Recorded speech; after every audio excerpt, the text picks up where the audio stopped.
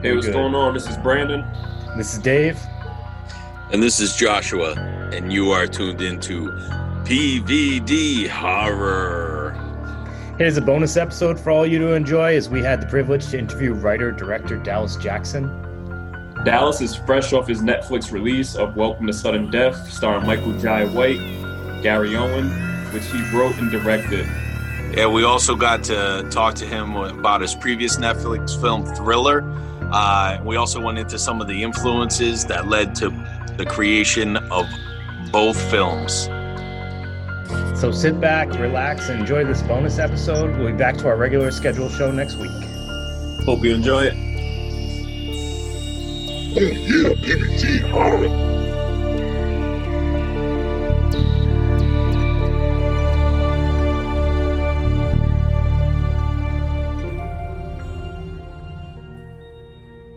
We are here with Dallas Jackson. Dallas, can you talk a little bit about, your background and kind of what brought you into, creating film? Yeah. So, I've been wanting to be on the path of a filmmaker, quote unquote, since I was a teenager. I think the thing that I always loved, like genre stuff like Alien and Raiders of the Lost Ark and, Star Wars and all that stuff we grew up on, E.T., Battlestar Galactica, all that stuff.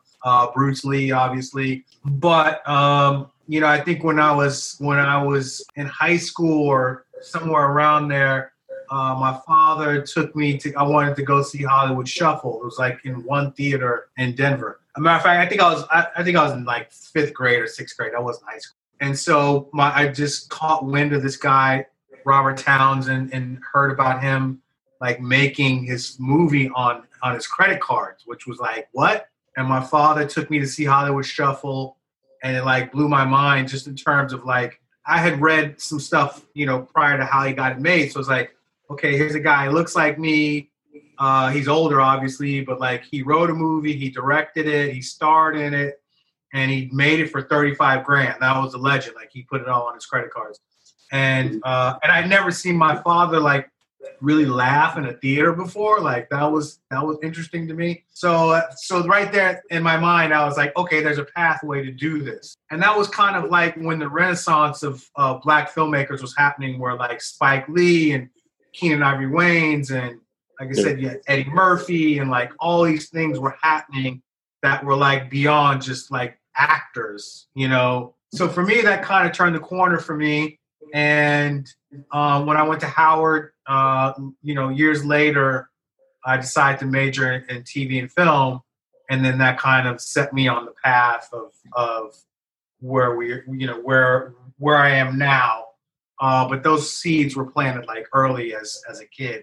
And I used to go to the video store and just like get RoboCop and Faces of Death and crazy shit. Right. And like I'd go to the video store and just see what kind of crazy shit I could rent, Evil Dead, all it's like, the fun of the video store was you could go, take it off the shelf, look at it. Oh, this looks really fucking crazy. I want to rent this. And then, you rent it, go home, watch those 2 or 3 movies, and then come back, return them, and go get some more, Exactly. So that for me was kind of like, I wanted to have a movie on the shelf, go grab, and that was aspirational to me. Anyway, go ahead. Do you feel like that's why you started with a horror movie as, kind of like your first written and directed by? Yeah, I mean, well, what's interesting is when I was a kid, I loved this movie, The Last Dragon, right? Like that was like my joint. Bruce Leroy, Show Enough, all of that. Mm-hmm. So some years ago, I got a first look deal with a producer named John Davis, who's done like iRobot and Daddy Daycare, and he's done a bunch of movies. And so I told him I wanted to remake The Last Dragon. And my first look with him was as a writer and as a producer. So he connected me with, I connected with RZA. I told RZA about me wanting to do this, and John Davis helped me like track down the rights to Last Dragon. RZA introduced me to Sam Jackson, and we went to Columbia Pictures and pitched the idea of rebooting this franchise, or at least rebooting this title and making it a franchise. And they made me a deal to write the script and for Sam to play Sho'nuff.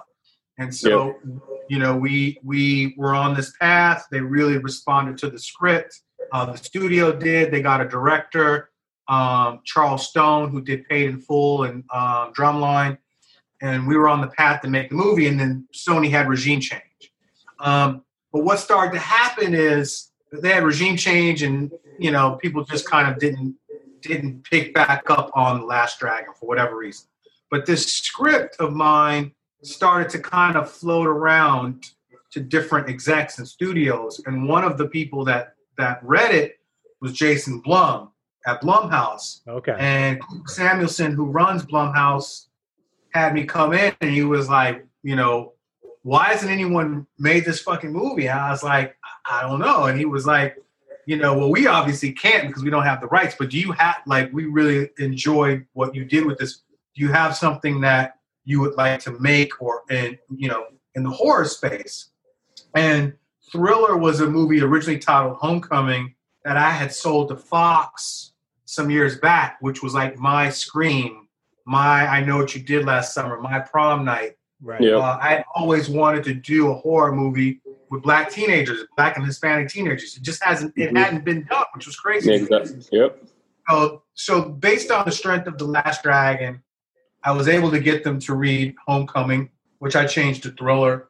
And they were like, we got this movie called Get Out coming out. We don't know what it's going to do, so stand by. And I went to the premiere of Get Out with RZA. And after the premiere, I ran into Jason Blum. And everybody was going crazy, after the premiere of Get Out. Because they're just people were just like, holy shit. And Jason Blum, I think, was a little surprised by that. And he saw me with RZA, and he was like, is RZA going to be a part of this script we're developing with you? And I just kind of looked at RZA. He was like, sure. And, and Get Out came out like a week later. It did what it did. And they greenlit Thriller for like $1 million. They're like, go take that, go make your movie. We made a deal with RZA to score and be in it. And, we ended up making the movie.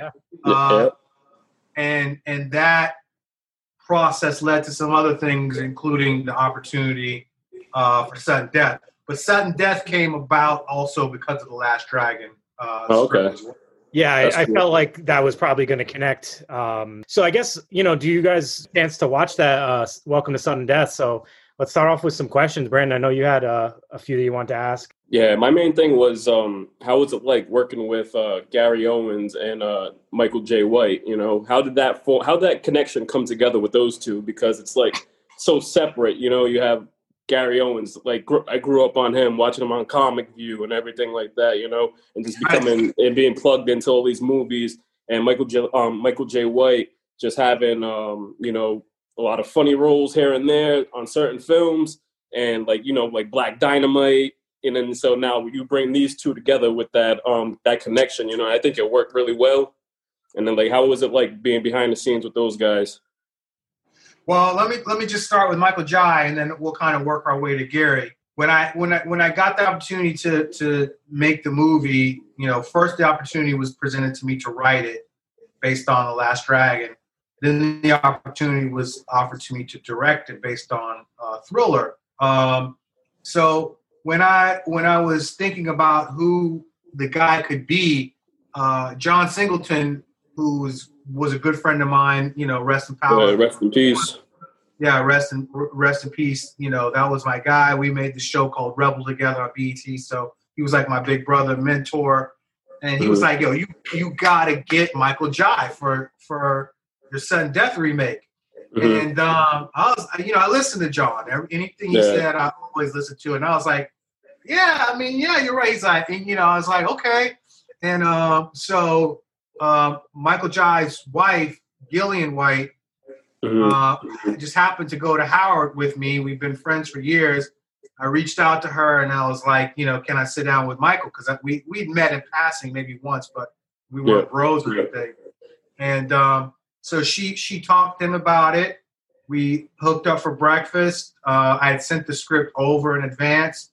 And so he was really responsive to the script, just in terms of him saying, I've never been, which was a surprise to me. He's like, I've never been offered a role like this. I've never been offered a role where I could play a father who's just trying to save his family. Like, you know, and in terms of like, he knows Van Damme, like he knows Van Damme. So he was like, you know, he wasn't really hesitant about it because he felt like the movie wasn't trying to replace the first one. It was just kind of its own thing. But like he instantly responded. And so once Universal and him made a deal, and I knew he was going to be the guy, we started thinking about who's going to be the sidekick. You know, my first choice, which might not have been, you know, like the right thing, but like I actually went to Fat Joe. Oh yeah, I wanted Fat Joe to play Gus. I got the script of Fat Joe. I got on the phone with Fat Joe, which was an interesting conversation. And you know, Fat Joe is coming off of She's Gotta Have It on Netflix, and he's been doing his acting, and you know, and he's kind of funny and he's jolly, you know. So we were talking, and we were talking for like a half hour, and I'm thinking, okay, because he's like, yo, I love Michael Jai, yo, and yo, this would be hot, you know, and I'm thinking like, yeah, okay, great, because my thing was like, you got this martial artist, and then you could have like this fun hip hop guy next to him, right? Yeah. Anyway, so like 30 minutes in, he's like, but yo, I'm about to go on tour. I can't do this, son. Oh, I was like, oh, word? Because you just talked to me for like a half hour. Yeah. I thought for sure we were about to rock. He's like, nah, man, I can't do it. But he's like, I appreciate it. You know, we'll find something else. I was like, damn. So I'm talking to Mike, and he's like, yo, you know, we should think about Gary Owen. And I was like, dang, that makes a lot of sense. That's really fun and funny. And we started talking about like, you know, it's usually, you know, Lethal Weapon. It's the white guy, and then it's the brother. Like, I'm too old for this shit. Or, you know, it's the black sidekick. You know, it's Jackie Chan and Chris Tucker. You know, the black guy is usually the funny guy, and the other guy is the kick-ass guy. You know, so we were talking about the dynamic of being able to have Michael Jai, who I literally think is our Jackie Chan. Like, he does definitely his own stunts. He can definitely act. He's funny when he wants to be. He's a real martial artist, 30 years deep into it. Like, having that guy next to the funny white guy was just an interesting thing that we thought we could do. And so I reached out to Gary. Michael Jai knew Gary. He sent them a DM. They talked. Then Gary and I talked. And then, interesting enough, we had to kind of convince Universal, because they weren't like, they did not understand Gary is like black famous. You know, like exactly. Like white people kind of know. No disrespect, guys. White people kind of know who Gary is, but black people are like, oh, the funny white guy from, you know, Think Like a Man, or like they know who he is. Yeah. Or like you said, like he was the first white guy in Comic View, right? So it's like, exactly. Yep. So people know, like brothers know who he is. So we had to do a little education with Universal on him, and then they went to like his Instagram. He's got like 2 million. They're like, oh, okay, cool. So once we got to that where we knew it was going to be those two, those guys they already knew each other. They started like to hit it off, and there was just chemistry from there. Things they were working on set, things that they would talk about before we shot a scene, and they would do. There was a lot of times where I would just let Gary do something, and he'd just go crazy, and then I'd say, give me a take where you just give me what I need, and then I'll give you one where you just do your thing. Yeah. And so we always found a balance of that. And there were a lot of times, dude, he would just like fucking make Mike cry, like in the middle of like laughing, you know, to the point where we would just have to be like, time out, you know, let's get the giggles out and go back, you know, because he's so funny, and he can definitely improv. So it's a great dynamic between those two, right? Like right from jump. And that's basically how we made it happen. And no disrespect to Fat Joe, I'm glad it worked out the way it did. Yeah, oh, yeah, definitely. That's cool, man. So that brings me to my question. The guys told me not to talk that much because basically I am Gus. Okay. Like in this group, I am Gus all the way. And you were casting. Yeah, so Gus was based on me, right? Like, you heard the podcast and you were like, I'm making this character based on Joshua. I'm gonna roll with you on that. We'll just go with it. But we also wanted Fat Joe in the group. Yeah, we all watched it, and it was funny. Like, I was like, did he base this character on me? And all the guys were like, dude, that's the perfect question. So, yeah, I'm a big fan of old school like martial arts films and kung fu too, and horror. So your two films together, like they were great for me. Did you have to slow down the fighting in the scenes to make it jive on camera? No, what we did was that's all captured as it went. But what we did was so we have a brother on our squad named Larnell Stovall, and Larnell is part of a stunt coordinating fight choreography company called 8711. 8711 did all the fights choreography for the Raid 1 and 2. They do all the stunt and fight stuff for the Marvel movies. They did all this fight choreography for Deadpool. That's cool. Deadpool 2. So what Larnell does is, and what we did was, him and his crew get the script. We pull out all the fight scenes, and him and his crew choreograph all the fight scenes on video first. So there was about 7 or 8 total fights in Sudden Death. They put those all on video. They send them to me, and in this case sent them to me and Michael Jai. I had worked with Larnell on my show with Singleton Rebel, so I kind of knew how he worked. So he sent the fight scenes to me and Michael Jai. We would give little notes or tweaks for how we wanted to do things.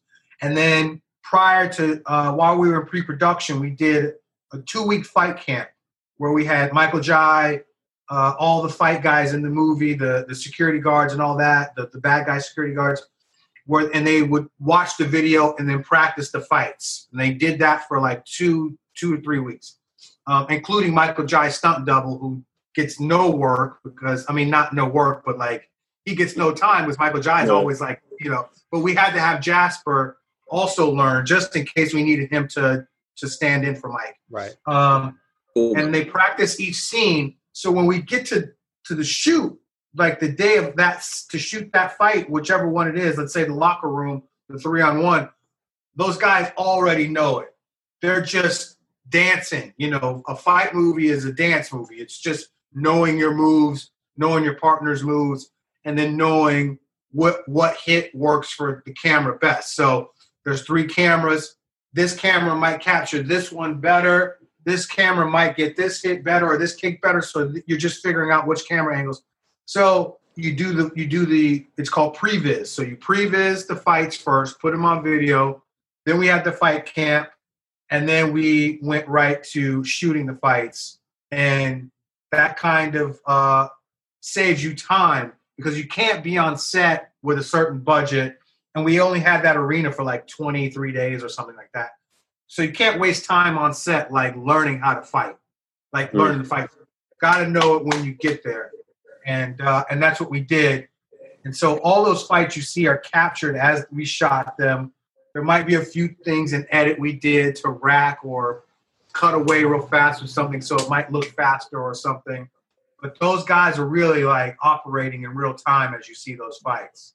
Okay. Yeah, those some badass scenes, man. All right, so like you said, you brought up a lot of big names, like Keenan Ivory Wayans, Robert Towns. Like, how do you feel as a African-American director, in the horror genre and in comedy and action? How do you feel about that? How's that going? Well, look, man, it's going pretty good so far right now, but it's taken me some years to get here. Writing has opened up the doors to me to direct. If I didn't start out writing, I wouldn't be we would be having this conversation. Right. So, I think it's important that we, create and write, because all the greats, the people that have succeeded in this business started out as writers. Keenen Ivory Wayans, Steven Spielberg, Stallone wrote Rocky for himself. Stallone's a hell of a writer, dude. People don't give Stallone enough credit, but like First Blood, dude, he wrote First Blood. Come on. I think he wrote like Rocky 3. I mean, come on. Anyway, writing is a vehicle to open other doors. And I think for me as a black director, and even directors in general, I don't think you can look for an opportunity to just fall into your lap. You have to create it. Even Tarantino, when he wrote Reservoir Dogs, had to go get $100,000 to make that movie. He only shot it for $100,000, but he wrote it first, and then he was like, I want to make this. So I think for us and for any filmmaker, but in particular as a black director, black writer, I'm trying to push boundaries and do things that necessarily haven't been done or aren't done a lot for whatever reasons. And, right now I'm just trying to prove myself as being able to create a story and deliver it. Here you go. You can put that out in the market now. And hopefully that will continue to create opportunities that I can write and direct and open doors for bigger opportunities. But for me, my focus specifically is action, horror, sci-fi. Those are the things that I want to, stay in. And to a certain degree, I think for me, at least so far, interjected some fun into what I'm doing. I injected some fun into Thriller. I injected some fun into Welcome to Sudden Death. It's not just like a straight Taken horror movie. I mean, Taken action movie. There's some fun into it, and that's not for everybody. But I do like movies where there's a little bit of something of everything in it, even though the genre and you stay true to it. I like to just kind of make people smile, maybe before you get killed or whatever, or I love it. Even in Welcome to Sudden Death, the chick blows her head off, and then Gary has a really fun line like, "That was a crazy bitch," So there's little things I like to do. But to get back to your original question, I'm sorry. It's really just about me trying to put myself into a genre space, which there aren't a lot of us in. Yeah. And in order to do that, I've had to write those opportunities. Yeah. I think that's great. And one of the things I kind of appreciate is from your films, like like you said, the crossing genres. It's not just one thing you're going for, but you're mixing multiple genres together. Even with Thriller, you got horror, but then you got kind of teen drama at the same time. It's I definitely see what you're going for, and I appreciate that. You're not just going for the really straightforward direction. I appreciate that, man, that you recognize that. Yeah, Thriller for me was a couple of things. Thriller was Scream, and I Know What You Did Last Summer, and blah blah blah. But also too, just my love for Breakfast Club and Ferris Bueller and Pretty in Pink. I love those movies, and they weren't very diverse, but I understood them because they spoke to certain things that we all inherently feel when we're teenagers.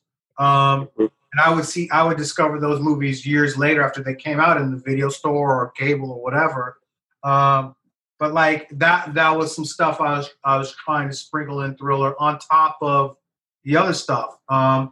And even with Welcome to Sudden Death, to a certain degree, it's an action movie. There's moments of comedy. It's also just a family movie. I mean, weirdly enough, my kids are they love it, because there's kids in it that are speaking to each other and being smart asses to adults, which kids always love. Yeah, of course. Yeah. And at the end of the day, it's daddy saving the kids, and kids love that. fantasy. So yeah, there's always a little bit of something I'm trying to sprinkle in on top of staying true to like the genre that we're trying to hit. Nice. I like that. Yeah, like I told you, after I watched the film, I had messaged you and I told you did it, you killed it on it, and I was gonna have to run it back with my kids because I know my kids will enjoy that film too. Sure. So yeah, probably more than you. So speaking of kids, I just gotta tell you, I watched Thriller with my daughter who's 16 and her squad, and so I'm watching it with a bunch of teenage girls, and there was one scene in the movie. They're all on their phones and like they look up, they look down, and and there was one scene with the character in Thriller, the sister Kim, and she's in the mirror, and all of a sudden she's talking, and this like it threw everybody for a loop. We actually had to rewind it, watch it again. It was like, what the? And then we had rewound it, watch it again when she starts talking to herself, and she's like, I miss you. And all of a sudden she talks like the sister. Mm-hmm. Dude, what was up with that? That got everybody's attention real quick in that. Well, yeah, that's cool. I'm glad it kind of freaked you out. There's some people that are like, what the hell's going on? And there's other people that are like, oh, she's crazy. Yeah, and what's interesting is when we shot that scene that day, the actress Peppy, her real name is Peppy, she was like, so how do I do this? Like, what am I doing? And I'm like, your sister was killed. Mm-hmm. Your sister died. You saw her die. And in your mind, you're so traumatized by that you've kept her alive in your mind. And so, like all little kids have an imaginary friend, your imaginary friend is your sister, except for you talk back to her. You talk to each other in your mind. And she was like, oh, okay, I got it. So that was her thing, is she's talking to her sister. Her sister's dead, but in her mind, because she's so screwed up from it, the sister is still alive in some weird way. Yeah. Now, I wanted to also do that just to let you know that this chick is crazy, and it's usually the hot ones that are a little crazy. Like you think you got a winner, and you're like, damn, she's fine, but she's crazy as hell, which is like real life. Like, you get super hot chick, and then all of a sudden, there's little things you're like, this chick is crazy. And I wanted to push that extreme a little bit with her. But that's what that was. And I was trying to do little things in the movie so you couldn't exactly like, maybe at some point you go, oh, maybe she's the killer because I saw her do some crazy stuff. Yeah. So that was just a red herring. But really, everyone in that movie has a problem from that moment. So, she talks to her sister. The main girl has nightmares because she knows the truth. The one kid acts hard, but he's really soft as jelly. Yep. One kid is actually the killer because he screwed up from that day. So he's killing his friends. Like, they all have their little quirk from that day, and that was hers. Yeah. I love that after I watched that, I like kind of how it started and seeing some of it play out. I was like, prom night. And then you said prom night as we started this. So I was like, all right, I was pretty, I wasn't wrong on that. So I was like thinking of all these like films from, that I've experienced over the past that have like kind of shaped my love for horror. And you encompass so many in this one film. So like, I just wanted to ask you, like, so I know you mentioned a few already, but like what films really did like kind of mold your love for horror? I know you mentioned Evil Dead earlier as like one you would see in like the, the video shop or whatever, but like what ones really stand out to you as kind of like the ones that kind of inspired you to make this film and kind of like molded your love for this genre? Well, I'll tell you the ones that fucked me up and then we'll go backwards. So the Exorcist fucked me up. Like, I had to sleep with my mom like 3 days. And I saw it on network TV. I don't know what the hell. The Exorcist was like on CBS one night. I was like 9. And my mom was like, "Don't watch that." And I was like, "Ah." And I watched that shit, and I like had to get in my mama's bed. My pops was like, "Yo, what the hell?" That's classic. Sandwiched in between them, like, "Yo, I can't sleep by myself." The Evil Dead fucked me up for real. Like, you know, the tree like raped the chick. I was like, I didn't understand what was going on. You know, but there was like so many things, like all the devilish dialogue going on and the book reading itself backwards, like all this stuff fucked me up. And not in a good way, but like later on in a good way. I Spit on Your Grave was something I should have never rented. We just talked about that the last podcast, man. Yeah, That's we a good did. movie. Oh, bro, Good I movie. Spit on Your Grave is like, yo, who greenlit this? This is Yes, I know. this is so It's- sick. Yeah, it was funny because we just did an event, and then the people that were hosting it, they was like, "Yeah, we don't want I Spit on Your Grave. We don't want any of that." Yeah, we don't want any rapey. Yeah. Movies. But so there are things that disturbed me, where it's kind of like you want to keep dipping your toe back in the water, you know. But really, what like is like in my heart, that really made me fall in love with this stuff is John Carpenter. Like, Yeah. love Halloween. There's a lot of Halloween in Thriller. Just stepping from behind the tree or coming from the shadows or things like that. Like that's all Michael Myers' original Halloween stuff. I'm just, you know, Escape from New York is like in my heart. Like that I can watch that till the fucking wheels fall off. Yeah. Christine is, you know, Yeah. Classic. part-time, you know, one of my favorite movies, you know, on the planet. And it's just so relatable. Like, you know, I had a 68 T-Bird in high school. It was my parents' car, and they gave it to me. And I fixed that car up. Like, I tricked it out. I put a CD player in it, booming speakers, and used to, like, you know, make out with chicks in that car, all kinds of stuff, man, where, like, I put my soul in that car. And I, like, so Christine is like, I'm that dude, you know. Yeah. You know, Mom, if anything happens to me and my T-Bird shows up, you know what's up. So, like, you know, like John Carpenter to me is just like, like that's like, I love Spielberg, but that's my Spielberg, you know, like, so that was John Carpenter, and I, you know, like is a huge influence for me, who I caught on later. Like I'm, you know, like it's video store, cable later, you know, then going to do homework and find out who this guy is. And then like thinking like, who's the John Carpenter of today? Like there isn't one. I guess, you know, you could point at certain things or whatever, or you could say like Jordan Peele is like the whatever he's becoming of whatever, right? But John Carpenter is his own thing. Like Stephen King's his own thing. Right. You know, I'm a huge Stephen King fan as well. More so than the books, because a lot of the film adaptations are just, you know, funky. But like every once in a while they get one right. But like, that for me was the things that started to get me in love with the horror genre, particularly Carpenter. Okay. You know, like I'll go on YouTube and go down a rabbit hole of John Carpenter videos just to hear him talk and see what was That's on awesome. his mind.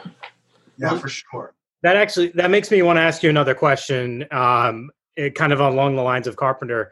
But so I listened to the Thriller soundtrack, and I'm a huge RZA fan, so that was actually one of the things I wanted to ask you, what that, you know, getting to be friendly with him the way you are, what that's like. But also, did you have some influence on kind of like the soundtrack that he provided the soundtrack for Thriller, right? So yeah, he scored the movie, and then he also like provided artists and stuff for the soundtrack. So there's the score. Yeah. But RZA scored it, and then there's the soundtrack, which are like songs from the movie. And there's a few on the soundtrack that weren't in the movie, but only like 2.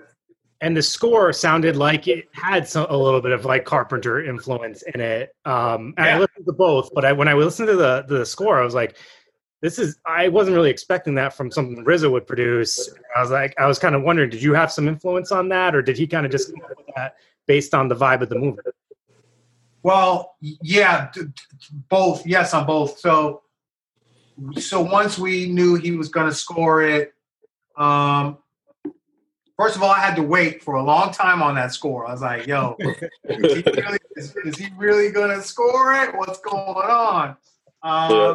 And then finally, first we had a conversation, and he and I both mutually love a lot of the same things. Yeah. And like we both mutually obviously love martial arts movies. Right. We both have a mutual love of horror movies and genre stuff.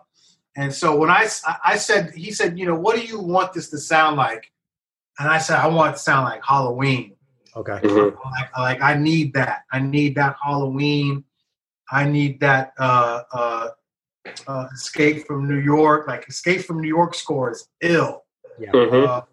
Halloween 2 score is ill. That's all Carpenter. So he said, okay. So the last thing I needed for the movie we were waiting on is the score. I waited for some weeks, and Blumhouse was like, is he really gonna? Should we get somebody else? And I'm like, I don't think he would do that to me. And so it was just he was doing a few things at once. So he finally goes, I got some stuff for you to hear. Come to the house. Okay, so he lives like an hour from me here. I live in LA. He lives way out in the valley. So I go to his house. We go to the studio, and he starts to play some stuff. And it's like, damn, was Carpenter here with you? Like, this is crazy. He's like, this is what you wanted, right? And I'm like, dude, this is fantastic. Yes, of course. And then he started to play stuff because he plays the keys. He plays. He plays. So he said. So he brought this keyboard out, and he goes, "This is one of the tools Carpenter uses." He's like, I did some homework, and so then he starts to play it. I'm like, oh my god, like damn near passed out. But it was definitely RZA's interpretation of a John Carpenter score. So it was definitely intentionally influenced by that, because that's what I asked for and that's what he went for. And so that's what we got, and it's beautiful, and it's it's on iTunes and some other stuff, but I don't think it gets it never got like the full shine I think it should get. Maybe one day it will. Yeah. I agree. One day we have to figure out some way to really shine a light on that soundtrack, on that score in particular, because it's so good that I might use that shit again somewhere else. Yeah. Yeah. No, I agree with you, and I wonder if that has something to do with it being a Netflix film as opposed to like being in a big box office. If that has some kind of influence over how it gets out there, but it's definitely overlooked. So I hope that people do kind of give it a listen and kind of have that appreciation. And kind of knowing this background now, I want to go back and listen to it even more, because like I said, I listened to it and I was like, this has like a John Carpenter feel. But even hearing the development of it, that's great. Yeah, I have a playlist of mine, and one of them is movie soundtracks, and I just have a bunch of movie soundtracks like Escape from New York and Halloween and the Last Dragon, all these classic soundtracks, and some of them are scores, and I've added my own into there, Thriller, and now Welcome to Sudden Death. But when a piece of the Thriller soundtrack or the score pops up, I know it right away, and it's so unique and dope that I've just kind of started to just listen to it more and more on its own. And I usually listen to those things while I write to get some influence and buzz. And it's such a great score to listen to while you're being creative, man. It's dope. Yeah. Or while you roll up a fatty and you're about to play some games or some shit, listen to that RZA score, yo. Yep. All right, you heard it here. You gotta you gotta listen to this, man. Yeah. So I wanted to ask you a question. Would you mind if we get into a little spoiler territory with Thriller? That's totally your. Either way, yeah, we can talk Okay. about. Cool. Yeah. So he was asking for me so I had a spoiler question. You know, I really like the twist in that movie. Like as it goes, like you're thinking Kim's not right, so maybe like it was her sister, you know, and is she the killer? But then the killer's huge, right? So at the end, you know, big spoiler. So if you haven't seen it, watch it and then come back and listen to the rest of this. It turns out to be Derek at the end, right? The character Derek. And you think it's Chauncey all the way up. So then Chauncey running in to save the day really kind of fucked with me at the end. And I was like, what the hell? But then afterwards, like it was weird because Derek was caught. And then there's Chauncey with the smile. And I'm like, dude, was it him all along? And that really made you second guess like the whole film. And then I wanted to go back and watch to see if like maybe Chauncey was the killer and this guy just took the rap at the end. And I thought that was dope. So how did you come up with that? And what's the story behind that? So the story behind it is these kids had always fucked with Chauncey. You know, the mythology when we come into the movie, when we first hear it, is they're like, you know, let's get him. We're always messing with this kid, right? Like we've been doing this. We're just going to take it to another level this time. And, you know, things go awry and it ends up, you know, resulting in a death. But they've always messed with Chauncey. And what we see is that when we meet Chauncey, it's like he's really a good kid. He gives the homeless guy his hot dog. He offers to help the girl go in and save, you know, help find her cat. And then they just do this god-awful thing and that results in a death. And they blame it on him. So fast forward, you know, Chauncey gets out. He's Mike Tyson now in terms of like his mentality. He's huge. And what Derek decides to do is the same thing they were doing as kids. Fuck with Chauncey and blame it on him. Except for except in his mind, as I said, everybody's now has a quirk from that death. His thing is, I'm going to kill them because I blame them for killing my first love, and I'm going to blame it on Chauncey, just like we blamed it on Chauncey the first time. So his thing is, I've been waiting for Chauncey to get out. Chauncey's out now. I'm going to plant these little seeds to make you think Chauncey's out for revenge. Now, on the flip side, because Chauncey was locked up, he is crazy. He does choke his mama. You know, he is pissed off. You know, he drinks ketchup. Yeah, ain't no food in the fridge. He's drinking ketchup. He's a little salty. And so, you know, he's following these kids around because in a weird way, he was part of this clique. He was part of this group. He was just the one that they bullied. So he's following his clique around. He's watching these kids. And Chauncey knows, at least at some point without us showing it, oh, they're trying to do the same thing to me again. They're trying to frame me. When that cop comes and says, Chauncey, where were you? Blah, blah, blah, got killed. I think Chauncey's smart enough to go, oh, you know what? They're trying to set me up again. So I'm going to keep an eye on things. And when he has that moment to intervene, I don't think, at least from my perspective, right, I don't think Chauncey's intervening to save a life. He's intervening to show that he's been innocent the whole time. He intervenes because it's like, I'm about to stop this from happening again, and I'm going to show you it was really them the whole time. And, you know, it kind of is the payoff at the end where she apologizes to Chauncey. for them doing it years ago because she knows that all this stuff has happened because of what they did years ago. Chauncey doesn't necessarily accept the apology. And I think, if I was to do a sequel, I would further explore the idea of now Chauncey taking on his own revenge. Okay. Dude, awesome. Okay, y'all did this to me. I finally got you. I got everybody. I got the air cleared. Now I'm gonna do my thing. Yeah. Y'all, you basically screwed up my life, right? Yeah.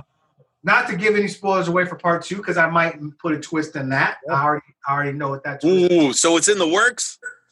I have that worked out. If they come to me and say, let's do a Thriller 2, I know what that story is. Okay. But long answer to your question is that I think Chauncey was trying to vindicate himself to a certain degree. And also, everybody's got a quirk from that day. Chauncey's also now got a quirk from that day. He screwed up. Yeah, man. It was cool at the end when he was like, you killed both of us that day. I was like, dude, that was a line right there that made the movie, dude. Right.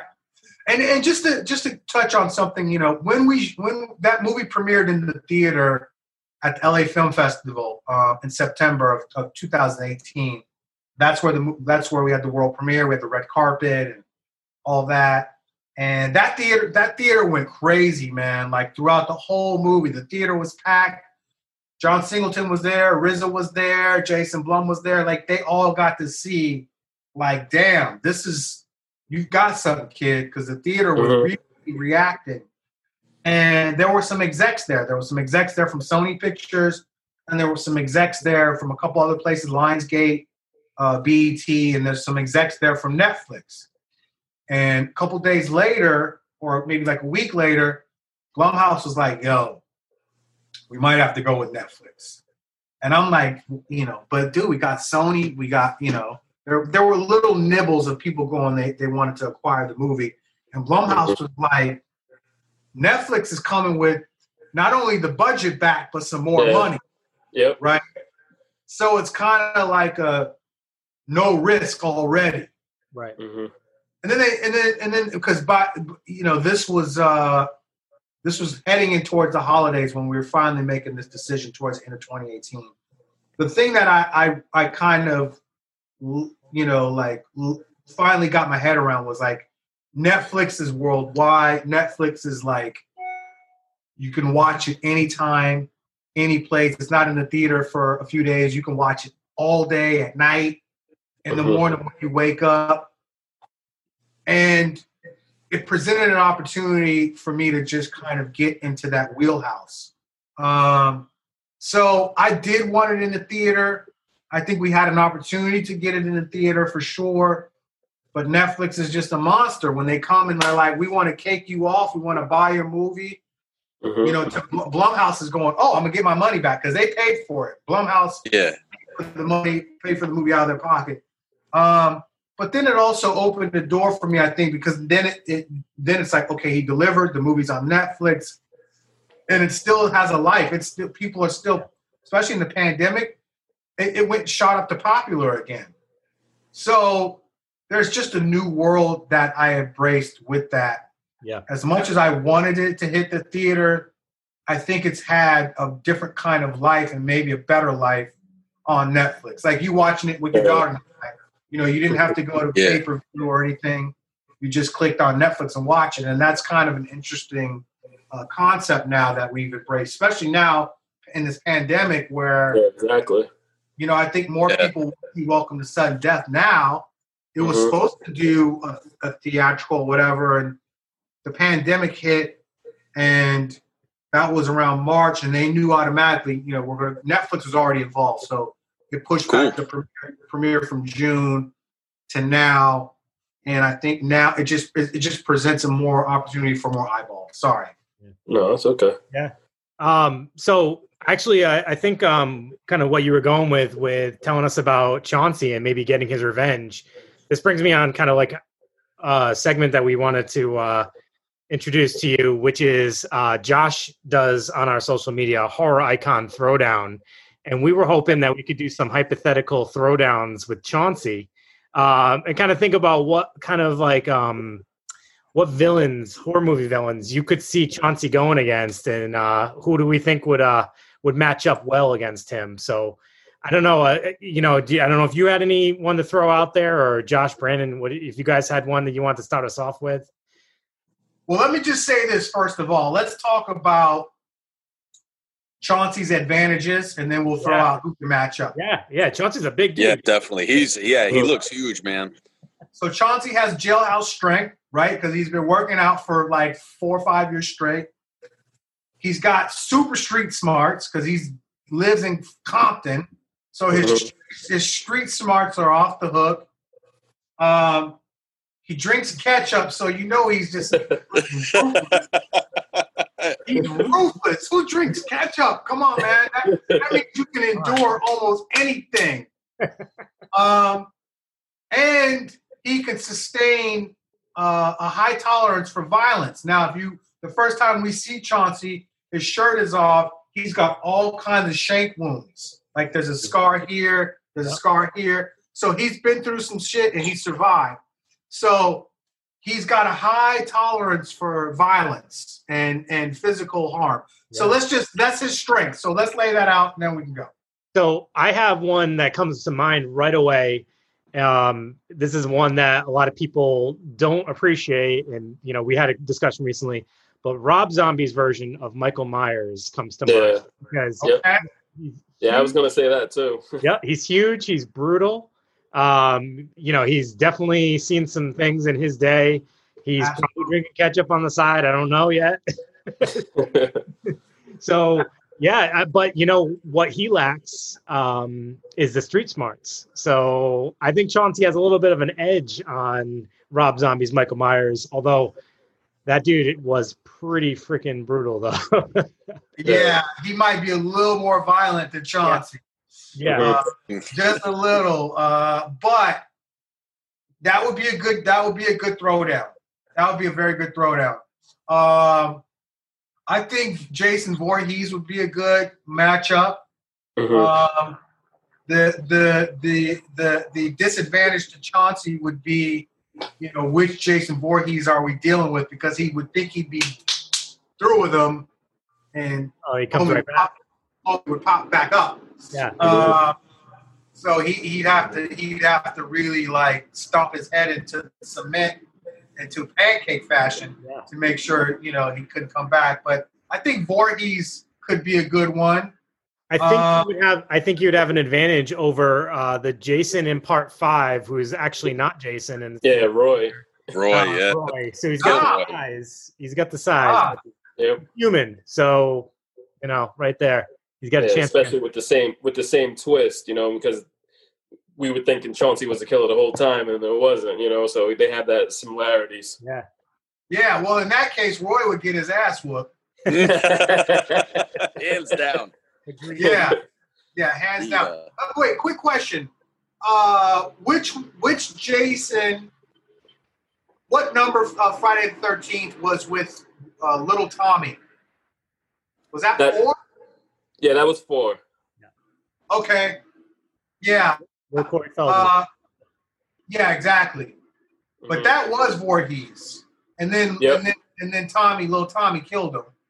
Yep. And then 5 is Tommy grown up, correct? Yep. Yeah, and then he goes against that guy Roy, so Roy would get served up for sure by Tommy. Yeah. I got one more I want to pose to you. And if you guys have any, we can wrap that up. But have you ever seen was it See No Evil with the wrestler? What is it, Kane? Kane. Yeah, Kane. You guys have wrestled. Yeah. Yeah, that's a good matchup. He's pretty huge. He's like you said, he's violent. But you know what? Chauncey's got the street smarts. He's got the intelligence, and I think he's probably. Kane's been kind of locked up, so I think that Chauncey would have a little bit of an advantage there. I don't know. Chauncey would have to lure Kane into Compton. He can lure him. If he could lure him into his home turf, Yep. I think Chauncey has the advantage. Now, here's a little just Easter egg from an old script. So originally, Chauncey he had a weapon, and his weapon was the club.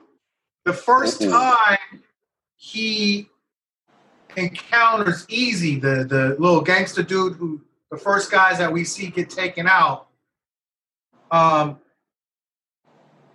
Chauncey, the real Chauncey, they're talking shit to Chauncey like they are in the movie. I taken this out because it felt dated. But the real Chauncey, these had just shown back up on the block, like in the movie. Remember when they were teasing Derek, and then Chauncey walks through, and they're like, "Yo, what the fuck? Look at this dude!" Blah blah blah. Right? Chauncey goes over to this car, punches out the window, snatches the club. Remember the club on the steering wheel? Yeah. Snatches the club off the steering wheel and beats the shit out these gangsters with it. And Derek is like, oh, shit.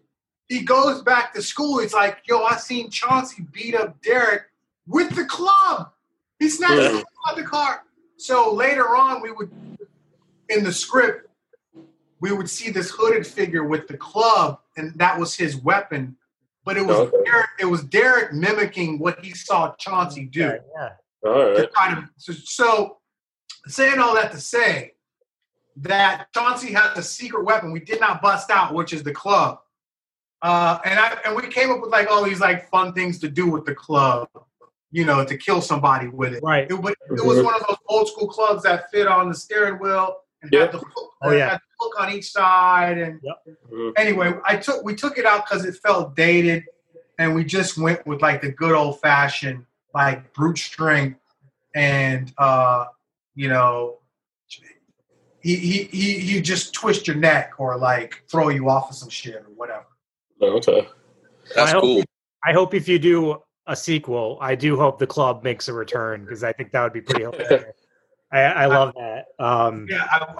I wanted to, we wanted to have, Freddie had his fingers, and, Voorhees usually had an axe, whatever. What can we do that's hood, but can be used as a weapon? And we had this whole club gag going on. Yeah. And I think it was Blumhouse was so. Yeah. I can see it going over a certain generation's head, but I definitely think a lot of us would get the reference and appreciate it for sure. Absolutely. Josh, did you have any more? Special drop for you guys on the podcast. Appreciate that. Yeah, man. Josh, do you have any more questions? There was one. So I noticed Vanessa Williams was in the movie. She was in Candyman and Ice Spiders, which are two of my favorite, and I have loved her forever. What was she like to work with? Oh, man, she was super sweet, man. And the shame part of it is I've thought she's been hot forever myself, and just kind of iconic in her own way, because you go. Yeah, definitely. You go Vanessa Williams, you go, which one? The one from New Jack City. That Vanessa Williams. Because she was the one in New Jack City that was, she got wet up trying to protect Ice-T at the wedding. And she had a couple iconic lines in New Jack City. But anyway, the tragic thing was we only had her for 2 days because the part of the mom wasn't very big. And she was like, you got to, give me some more stuff to do in this movie. And I'm like, I know, I really wish, I could just expand her part. But she was super sweet, man. And, we did talk about some of the other horror movies she had been in, and just some of the stuff she did, her whole thing in New Jack City was rock-a-bye, baby. And then she would bust it up in your ass, So yeah, man, she was fantastic. And, some people would read that and go Vanessa Williams, and they would think the other Vanessa Williams, but it's super cool that you already knew. I mean, obviously you've seen it, but you were a fan of that Vanessa Williams. Yeah, yeah. Because Candyman is, it's Candyman. It's iconic. And right? You go back and you look at that. Here's another Easter egg for you, just since you brought that up. So RZA plays the principal in the movie.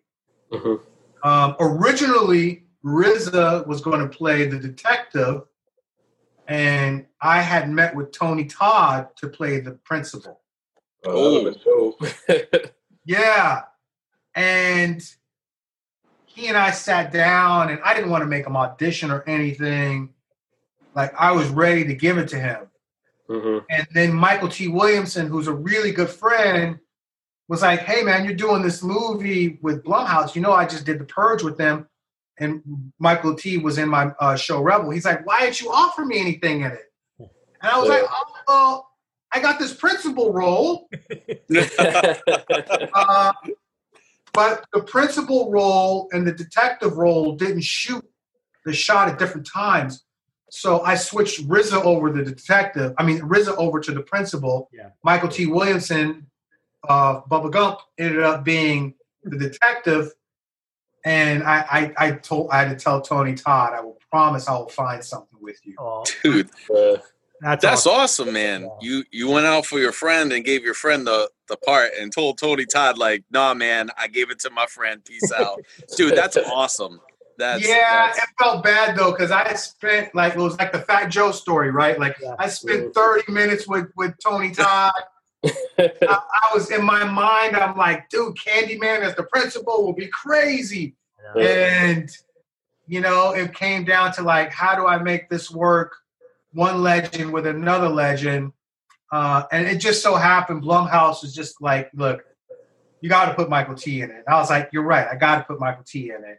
Because at that time he had just done the last Purge with them, and he was getting ready to do another movie with them, and they wanted to keep him in the family, and he was already in my family, so and it worked out for the best. I'm gonna find something with Tony Todd. Well, we look forward to that because we're all Tony Todd fans, so that's awesome. Like I said, man, Dallas, you've been killing it with everything, with your directing, your writing. You know, and now, you know, you got that whole project coming up with 50 Cent and T.I. doing that, man. You know, you're doing big things. And so, you know, I know we're talking about the whole T.I. and 50 Cent's verses, you know, and I know you're working with those guys. Who are you going to take for the versus battle if those two ever collided? I can't choose, man. I don't want the goons to show up at my house. Somebody's goon's going to show up. I mean, look, it will be a great versus. You know, both of them, which people might not know, they're both super smart guys. Obviously, you have to, at this point in the game where you kind of transcend music and you're like both iconic in your own way. You have to be super smart because you've gotten yourself there. They're both super smart. And different behind what you would think that they are, particularly 50. 50's not like a big bully like he is on IG or just like this kind of reckless guy. He's super smart. And so musically, they've both made some really great choices. I mean, look, 50's whole first album is Dre.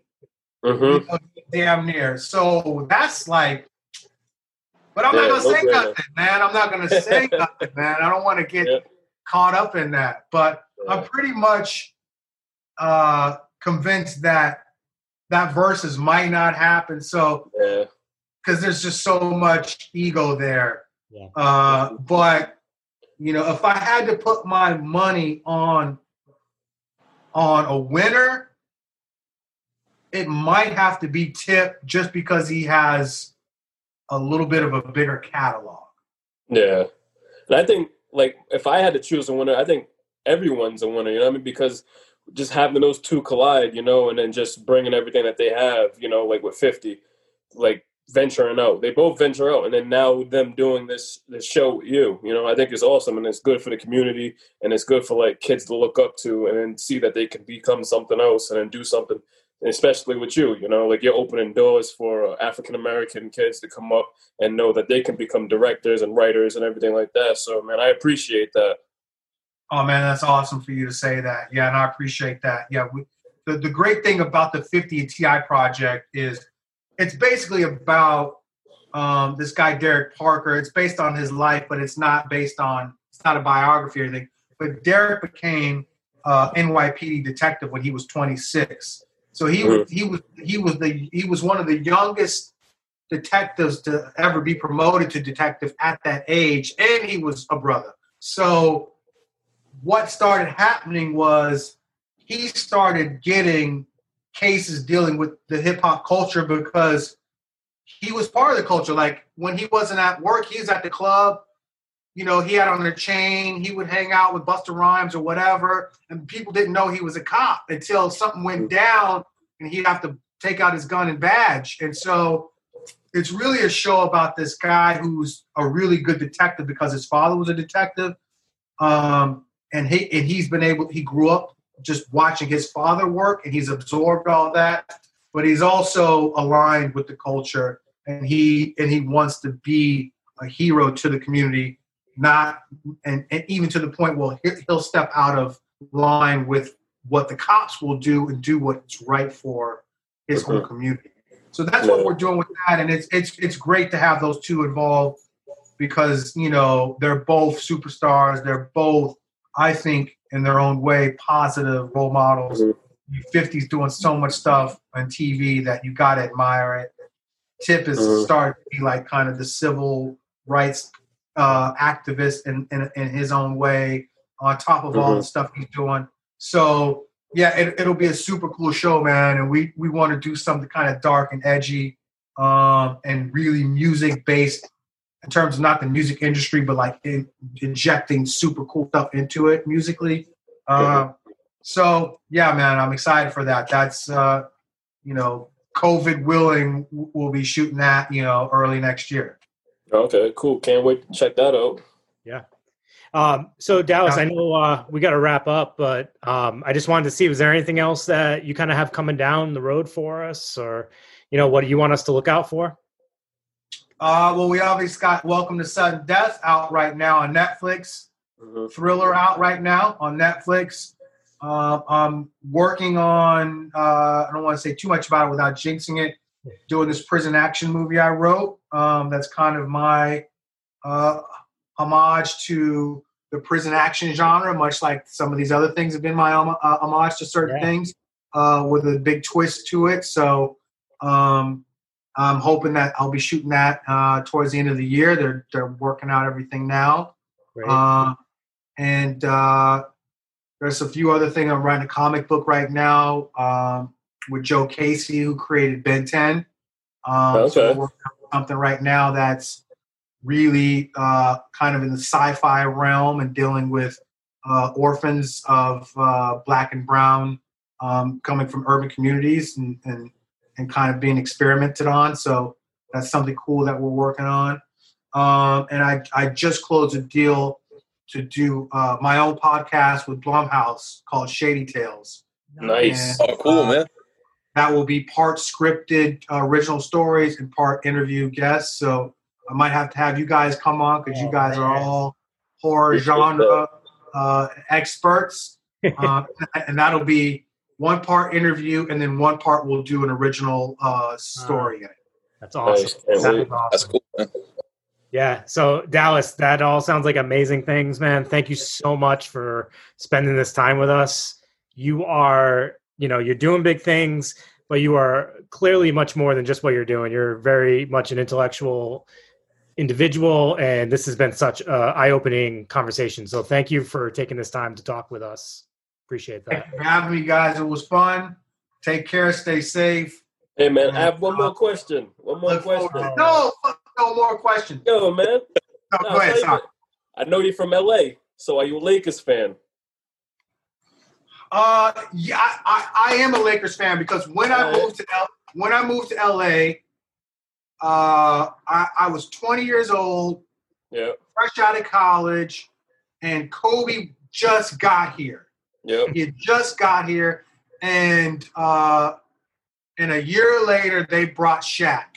And so I grew up like my 20s is bro. Yeah, get him out of here, man. Hey man, I'm not mad at you. It's Kobe and Shaq. Now I will say this too. I'm originally from Denver, Colorado. Yeah. I left Denver when I was 17 to go to Howard, but I grew up a Nuggets fan, so I was really rooting in my heart for the Nuggets. That was a tough, tough matchup. It was nice to see them put the smackdown on the Clippers. I was a little hurt what happened with the Lakers, but I kind of expected it. Yeah. And I'm gonna say Lakers take this finals all the way. Yeah. Tonight, can't wait. Yeah, I'm a big Lakers fan. So, what do you think it's gonna be? Lakers and what? I'm gonna say it goes Game 7, man. I'm gonna say it goes all the way because the Heat ain't no joke either. No, they're not. They're not playing around. They're going to be playing with a purpose because they're looking at LeBron on the other side. We can't let the dude who came here and got rings leave us without getting a ring. But I think the Lakers take it. For sure. Yeah. All right. I'm sorry for your Celtics, homie. I'm sorry. Yeah, man. I don't mind if the Lakers beat them after that series. That was a tough one. They're doing good this season. Yeah, they got to do this for Kobe. Yeah. They do this for Kobe. Yep. And Kobe. by the way, just like my Nuggets, your Celtics, they win as far as they could go, and the next thing is the next thing. So you can't be mad at that season. No, for sure. No. With next season. But Dallas, man, again, appreciate this. This has been awesome. Thank you so much. And like you said, everybody check out Thriller, check out Welcome to Sudden Death on Netflix currently, and just look out for his upcoming projects. And have a good night, everyone. Thank you, guys. I'll come back for the next one.